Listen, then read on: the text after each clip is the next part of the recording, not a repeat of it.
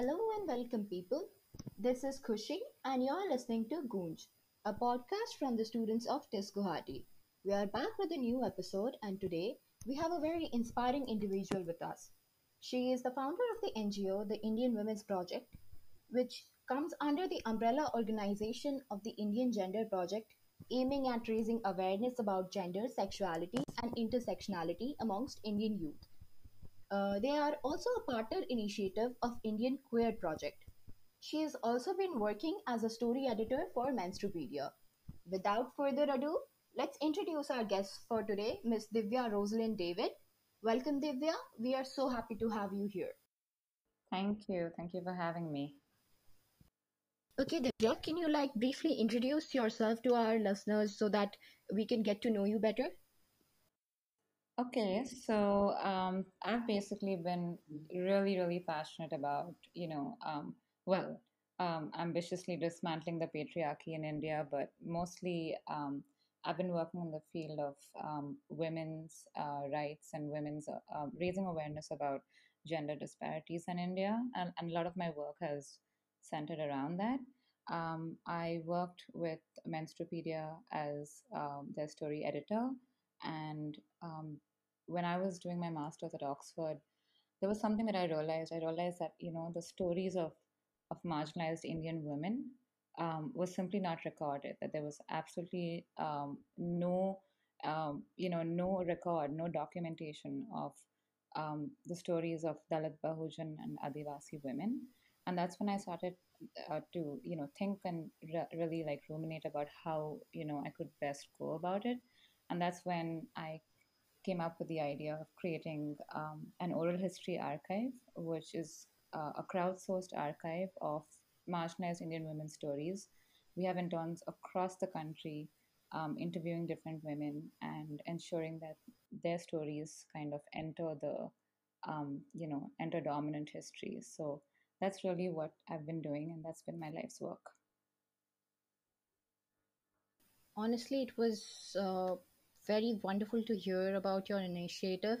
And of course, as social science students, when we enter college, also, what we realize is the dialogue over intersectionality of social issues is very much ignored in the mainstream discussions, even when it comes from mainstream actors who are talking about ideas such as poverty, such as women's rights. All these ideas, when they come forward, they ignore the intersectionality that comes with the idea of class, caste, and sexuality. So projects like yours really give the much needed space for people whose voices are ignored. So can you tell us something about the people working for your organization? Is it mostly volunteer work, or is it like, do you have a team that is working for you? So pretty much our entire organization is volunteer driven. All of us are kind of doing this on the side, or if we're not doing it on the side and we're doing it full time, we're doing it for free. So it's very volunteer driven. It's a completely our entire NGO has been strengthened by people who, for a lot of people, when they join an organization that works with gender, that works in, in the field of, um, you know, patriarchal dismantling, that for a lot of people this is personal, right? You don't join um, because you haven't gone through something. You join because you know what it's like. So we've been completely volunteer driven. We have people from all over the country, interns and students and young people from all over the country who care deeply about this project, who've been going into villages, going into different areas across the country, just taking interviews and gathering stories so that we can literally try to rewrite history. Uh, all I can say at this point is like you guys are doing an amazing job. Because I for while preparing for this interview, I did my look up something over Facebook. So I couldn't look much into it because I don't have a Facebook account, and Facebook kind of limits how much you can look into it if you don't have your own account. Yeah, so but I went through whatever I could at the first glance, and like I read through it, and all the stories that I could see, it was so motivating and it was so encouraging to see that something like this is working in India, is like functioning in India. Um, you know, and all of us at Gunj, honestly, we applaud you for your initiative, not just you, but also your team for like coming up and working on this. And what Thank I want you. to know Thank is you. like, yeah. So what I want to know is this, like, can you like give any, you know, incident or something that sparked of this, idea within you that you want to work towards this, something that drove you towards this journey on life, I would say. Yeah, I think I mean, I kind of briefly touched upon it when I was, introducing myself. But when I was doing my master's, I was trying to focus on menstrual anthropology and Dalit feminist theology, which were the two, main areas of my research interest. So menstrual anthropology was kind of trying to look into, how menstruation and menstrual taboos are experienced by urban and rural women in contemporary India. And Dalit feminist theology is, it concerns how I'm a Christian. I identify as a Christian person. So um, Dalit feminist theology really focuses on how Dalit Christian women have navigated, the idea of being Christian, but also the idea of being, from, lower caste. So I thought, hey, you know what? This should be fairly, easy to research. And of course, I was quite naive in thinking that, because when I started writing my papers, I realized that there was absolutely no account, like zero account of the stories, the experiences, and the anthropological literature that you just would imagine that we have a repository of, but we don't.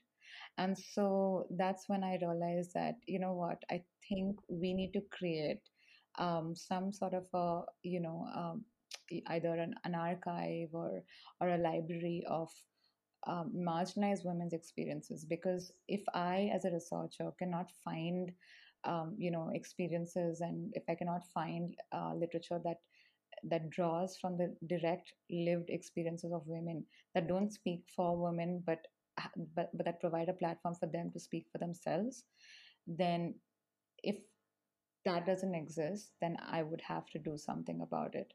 And so I thought about this for a really long time, and then in 2019, I kind of approached Ambedkar University's Gender Studies department, and I said, you know what, I've been thinking about this. Is there something that we can do together? And at the time, the department was more than glad to have some of the students kind of intern with me. And we started gathering the stories of women across India. But, I mean, it was also the time when I was close to getting married, and I was kind of busy with a lot of personal work. But in 2021, I I revamped the entire, the website. I revamped our entire approach, because there was something about the pandemic that kind of struck me, because the pandemic disproportionately affected marginalized women. And that was when I realized that, you know what, it is the voices of marginalized women that is going to get inevitably lost historically, at a time such as this, at an inflection point in our country's history. And if we don't kind of pull up our socks and start to document and record these histories as soon as possible, then we would have lost some very critical information, both about women's lived experiences, but also about what was happening, at the margins in today's day, place, and time. So that's really kind of been my journey with the archive. And of course, once we started getting more and more people involved and coming on board, we realized also that a lot of the people, a lot of the interns who were joining us were, they identified as queer. And so they kind of formed their own queer exclusive safe space. Again, this is an offshoot of, the pandemic's trauma, right? Because so many queer youth across India were suddenly finding themselves in cis het patriarchal spaces, where they couldn't be themselves, or where they had to hide and not find solidarity among their communities from. And so this virtual group of interns suddenly found home with each other. And so they formed the Indian Queer Project, which is also, again, India's first queer archive for Indian youth. Um, so it's been an interesting, journey, because what just started as an archive has now suddenly become, a movement. Like literally within 2 months, we're about 50 to 60 people strong, and we have people from all over the country of all kinds of gender and sexual identities, from different castes, um, different cities, different towns. And it's just been really humbling and also very encouraging to see that people really care about this. They care about the voices of people being heard. They care about talking about gender and sexuality, because quite frankly, at this point, I think everyone's had enough, and the pandemic has, shown us the cracks, even more so than before. So yeah, this is where we're at now. It was like, I mean, as you just told about your story, only thing like I could think of is this line.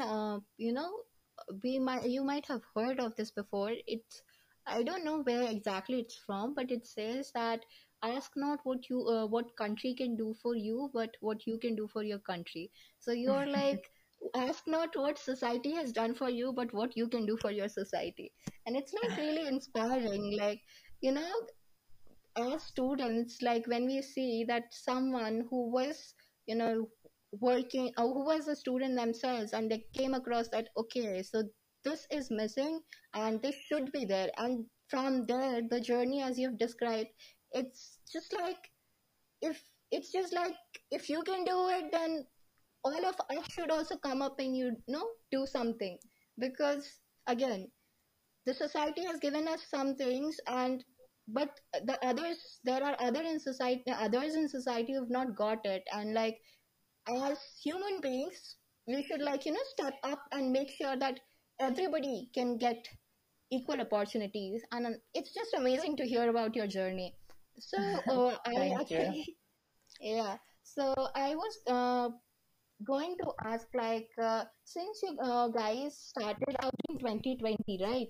Amongst so I what I wanted to ask was that,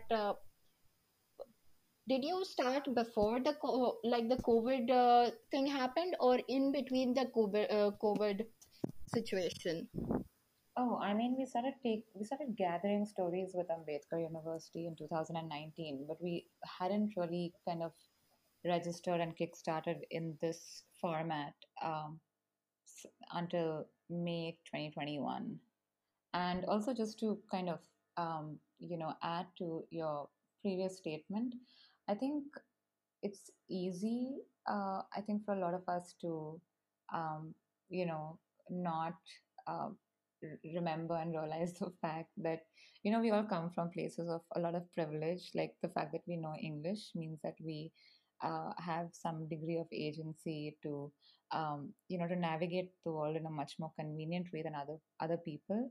So, every single person who's been part of the Indian Women's Project, the Indian Gender Project, and the Indian Queer Project, most of us are people from places of privilege, both in terms of our caste position, and our educational status, our class position, and all of that. So, to be honest, this is almost, at least the way I see it, is really not. Um, I really don't feel like, oh, we're doing something good, or I don't have like those romantic ideas of the work that we're doing. I see it more as something that has to be done, and that cannot be done by people who are so busy struggling to survive, that they cannot be doing the work and the labor, and they shouldn't be doing the labor of also documenting their history. So, and we people like you and I, we benefit from that very system that oppresses marginalized women. And it's just important to acknowledge these things, you know. Maybe we will never do enough right by them in our lifetimes, but it's important to acknowledge that and just be aware of that.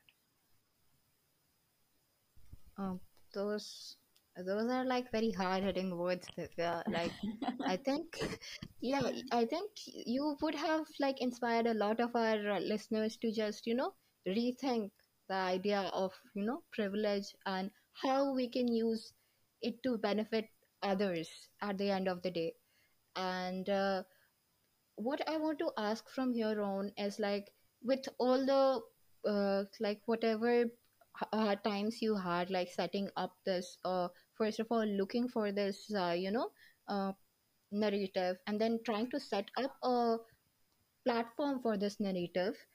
What is, if you there's some kind of lesson or some kind of, message that you got from this journey through whatever you have already done with your organization, if there's some kind of message that you would want to spread across the Indian youth. I think a lot of people get very caught up in what other people think.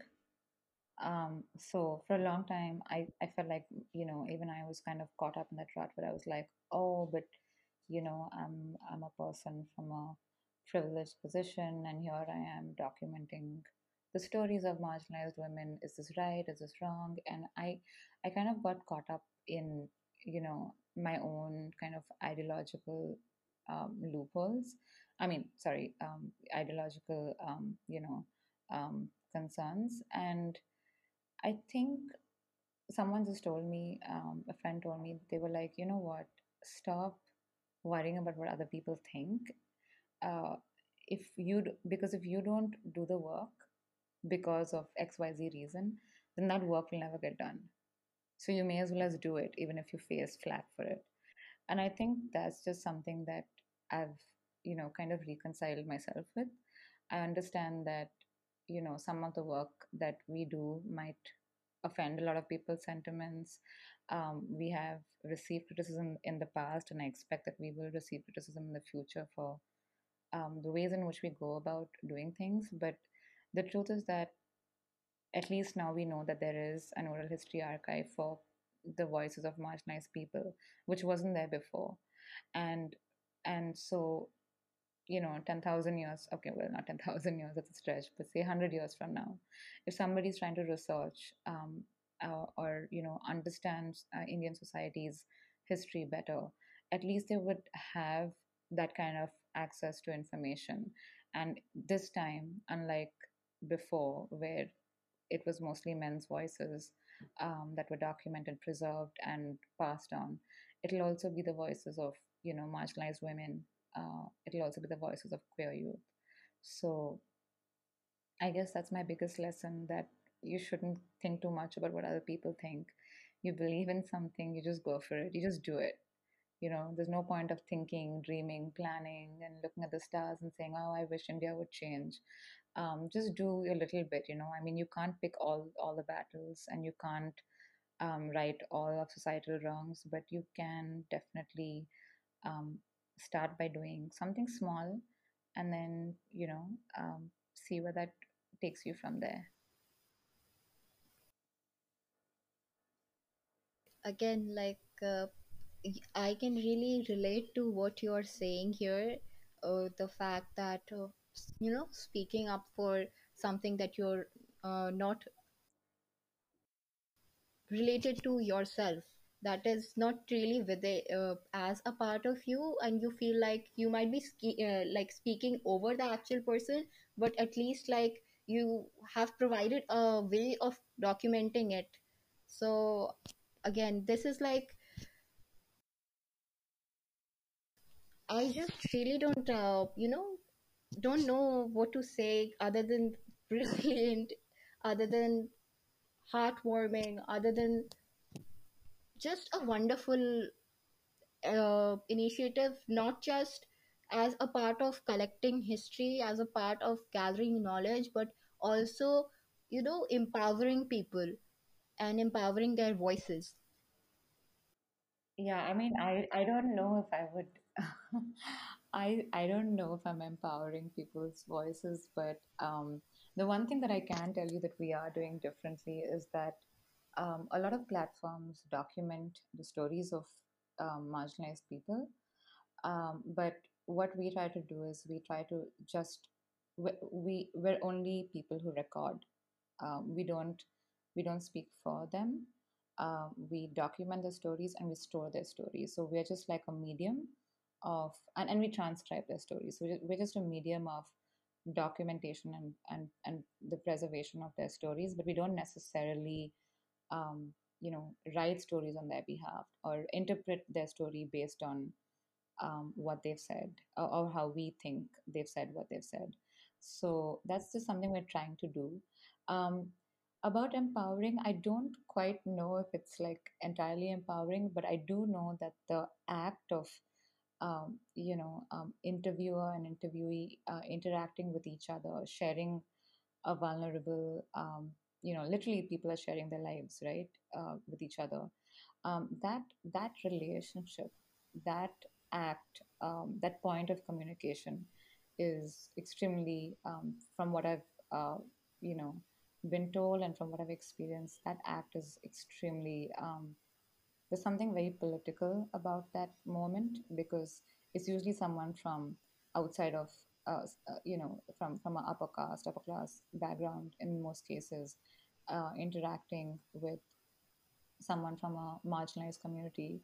And when those two people meet, there's a sense of community, there's a sense of, hey, you know what, we're all, there's like this oneness that is created. And I think that's where true change lies, because I know some of our interns who've gone and done these interviews. They've stayed in touch with these ladies. They've wished them on Onam and Eid, and they've really just become friends. And I think that's just something that's really been lacking in India, where we talk about wanting to create social change, but every time I start with the training of interns, the first question they always ask is, "Wait, how am I going to find people to interview?" And my question to that always is, "Wait, so you're telling me you don't already have friends from outside of your comfort zone, outside of your community, outside of your caste and class boundaries, in spite of the fact that you care about, or you think you care about, social change?" And that's where the reflection begins. That's where change happens. So yeah, I mean, that's where we're at right now. Okay, so what I want to know from here is, um, what was the reaction of the women whom you were like, interviewing in this process, like when you are getting the stories from them? Yeah, I think a lot of people are like, who wants to hear my story? Why my story? So sometimes you just have to be like, no, your story matters. Your story is important. So a lot of reactions are like that. But then once they're in front of the camera and we start interviewing them and we start asking questions, they start to enjoy it. I mean, inevitably what happens is that once the interview is done, they'll always want to see their published picture. They'll want to like see the video, and it's very exciting because I mean, until that point, people probably wouldn't have even asked them about their story or what they thought or what advice they had for other women, and suddenly there's someone asking them about it. So it's quite exciting for, at least I hope it's quite exciting for most women who get interviewed. And another thing is that many times people don't think of their story as important. They don't think of the narrative as worthy of historical reckoning. But suddenly when they start speaking, and we start asking them questions about their life, um, about their families, about their thoughts, their dreams, their aspirations, suddenly that changes. They say, hey, actually, I didn't think my story was worth that much, but after the interview, they're like, oh, actually, we do have a pretty cool story. We have gone through a lot, and we have been resilient, and we have endured XYZ trauma, and so our story is a story of strength, and that becomes pretty beautiful. It's pretty beautiful, yeah. I imagine it must be a beautiful experience for everybody who's involved in this. But what I want to know from here is like, of course, when you're starting something like this, it's not always necessary that you might have positive support from people, or like even society in general.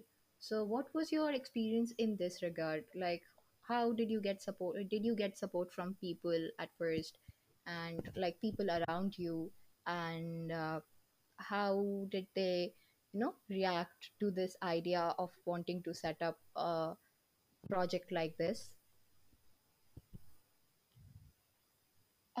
I think, well, first of all, I think I might have an echo chamber of people who care about the same things that I do. But overall, the response has been pretty positive. But now that you're asking me this question, I really don't know if um, I spent too much time thinking about what everyone um, everyone thought about the project. I don't think I asked anyone what they thought. I just went ahead and did it. I did care about some people's opinions, people I think are important activists, or who had some kind of um, say in these kind of things, like Dalit Bahujan activists. I really cared about what they thought, and I asked a lot of them what they thought. But I didn't bother asking others. And I didn't care that much about what other people thought as much. So it's a good question. I should probably I should probably ask more people what they thought, because it's not something I really spend time thinking about. But um, we started in this current avatar. We started only in June, and right now we already have so many interns, and we actually got like 260 applications, and then we had to zero down on on a select few. So, and everyone who's been with us has just wants to stay long term, so I'm guessing we must be doing something right. But I Yes, it's a good question. Kushi. I'm glad you think so, and I'm glad that you did not get into the thing of considering everybody's opinions, because sometimes that's the first thing that's going to detract you from setting on new journeys. So yeah, Yeah. and now moving on, what are your future aspirations for your organization? Like, what do you see in the future of your project? I think as far as the Indian Women's Project is concerned, we have about 100 stories from across the country, from women from the Dalit, Bahujan, Adivasi backgrounds. But we really have a long way to go in ensuring that as many women as possible are represented. So, for example, we don't have women's interviews from, say, Daman and Diu or Lakshadweep Islands. We don't have the stories of Parsi women, um, or certain sections of Muslim women still recorded, and that's something we're working on. And yeah, I mean, my hope is that we represent as many marginalized women's voices as possible in our documentation work. I also hope that at the Indian Gender Project level, we're planning on rolling out a sex ed curriculum that focuses. It's a little different from the usual sex ed curriculum, because we're also focusing on, talking about gender and sexual identities um, and orientations. So we're looking into doing that, and we're planning on rolling that out across India. So that's something we're really excited about. But other than that, yeah, the Queer Archive and the Indian Women's Archive, we're really hoping that we can just expand to as many stories as possible, and to also increase our reach, so that more and more people you know interact with these stories, and hopefully get sensitized by these stories, and and get aroused to do something about the state of affairs in our country right now. These are certainly some noble aspirations, I would say so. And of course, like the fact of like especially about the fact that you put out about sex ed in India, it's like negligible. People are not even taught properly what is going on, and that is how people get, people are easily made a victim of, because they do not even realize what is going on with them. So some bringing in especially the idea of sexuality and gender into this, i'm I'm pretty sure that this would help out a lot of people. So along with that, what I want to ask here is that since you have already like as already mentioned that your organization is like, along with recording it for the purpose of history and recording the voices of people, it is also with the motive of generating awareness amongst the youth.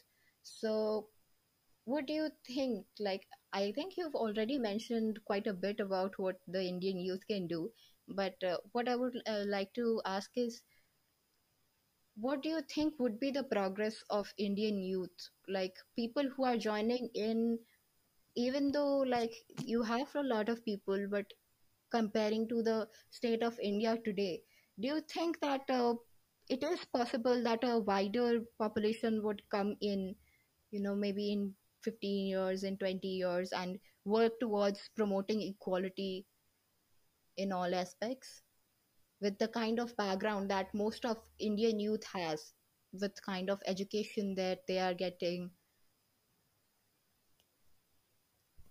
I think with every generation, there's always that one group of people who realize that what's happening is not right, and that's at every it you know I mean, it doesn't matter if you're educated or not, right? It matters how how aware you are of your your body, your the violence meted out on your body, how aware you are of how your lived experience is clearly not working in your favor.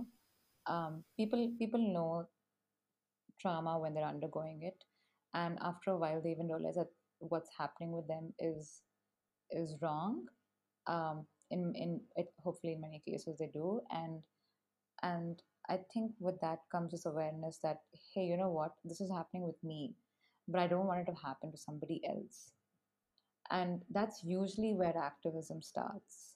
Where you say, okay, this is like most people in our organization have gone through something extremely traumatic with regards to the patriarchy. Either they've been ostracized, or they've experienced sexual violence, and so a lot of people say, hey, you know what, this has happened to me, and I don't want this to happen to somebody else.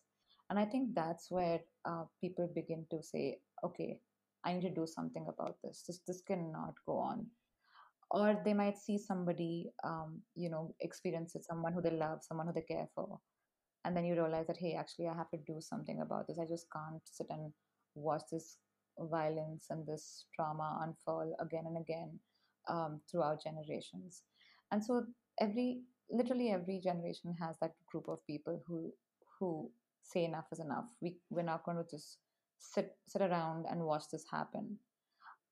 So I don't know if I would say education is everything. I would say that awareness is certainly important, but I don't know if education is the solution to it all. I do think that access to information, access to um, you know um, more information that's useful for people to make their own decisions with is more important than, for example, knowing the lyrics of Janagana Mana. You know what I'm saying? Like, you need to it depends on what kind of information is being received by people. But I do think that, frankly, it's the youth that really have a lot of hope bestowed on them. But it's also, I feel like it's so unfair, because it's like, oh, now, all our elders have messed up so phenomenally, and oh, we have to clean up the mess.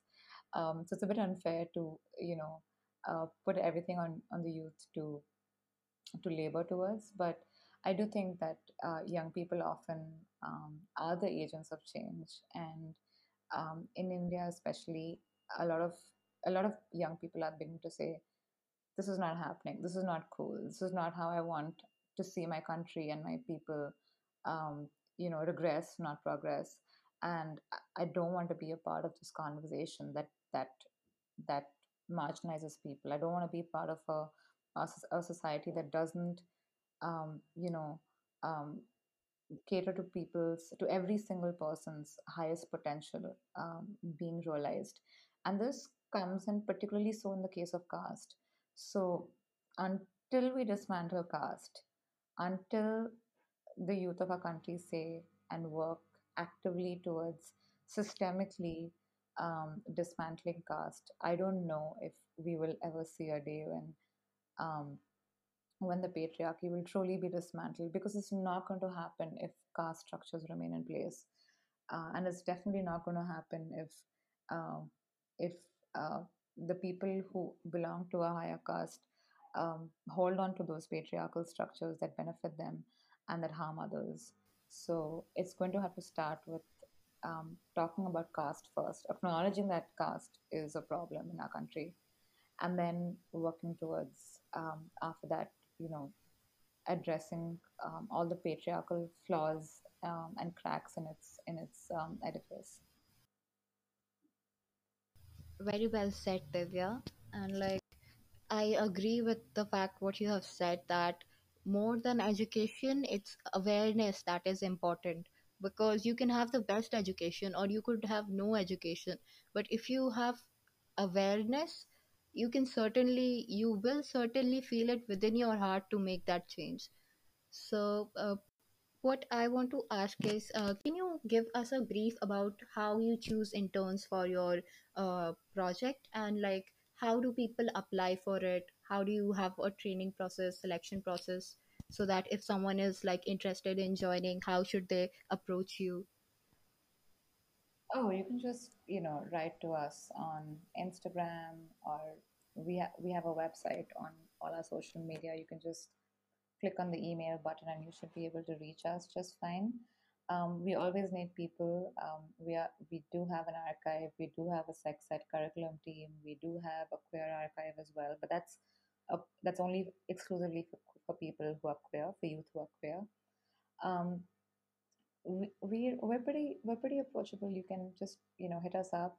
We don't like doing these overly formal 1 month internships. We really focus on building community with the NGO. We have monthly meetups, um, and we work, leaders in the NGO work with individuals to kind of also ensure that their highest potential, their career paths are also catered to within the ambit of the NGO's work. So um, there's a lot of focus on community building. There's a lot of focus on individual progress. So we're looking for people who are really invested in this, really don't want to do this just because we'll be another name on your resume, which from what I've heard is pretty beneficial. But um, we're looking for people who really care about the cause. Everyone here is honestly, they just care very deeply about it. So we're looking for people who come with a lot of heart and a lot of passion to the table, and that's really the only criteria. We've had people as young as 18-year-old school children to um, Oxford, Yale, and Cornell educated graduates supporting our work. So you could fit in anywhere on the spectrum, and um, it would be invaluable for us to have you join us. I'm sure that many of our listeners would be happy to join such a brilliant initiative. And finally, like, we are coming towards the end of the interview. So, what I would like to ask is, do you have some kind of message for our listeners? Um, I think my only message is that we as a society don't spend a lot of time in self reflection, and we don't meditate on how just the very lives that we lead um, are, are are kind of playing into a bigger societal problem of which we are such an active part, and we don't realize it because sometimes when you have so much privilege, you don't realize the several thousands of ways in which you benefit from um, a system that works for you. And so I just urge everyone to challenge the system, to think about ways in which the system is unfair to so many people whose only fault it was to have just been born in the wrong place, in the wrong family, in the wrong time. And I just think that that's just if that unfairness doesn't move you to do something, absolutely anything, then we really need to revisit our morality, both as individuals and as a society. So it's just important to start thinking about our privilege, to start thinking about casteism in our country, and to start thinking about the ways in which a structure like that marginalizes the marginalized, especially women and especially queer people. And that's the work that we do, and that's the work that we hope that you too will be sensitized towards working for.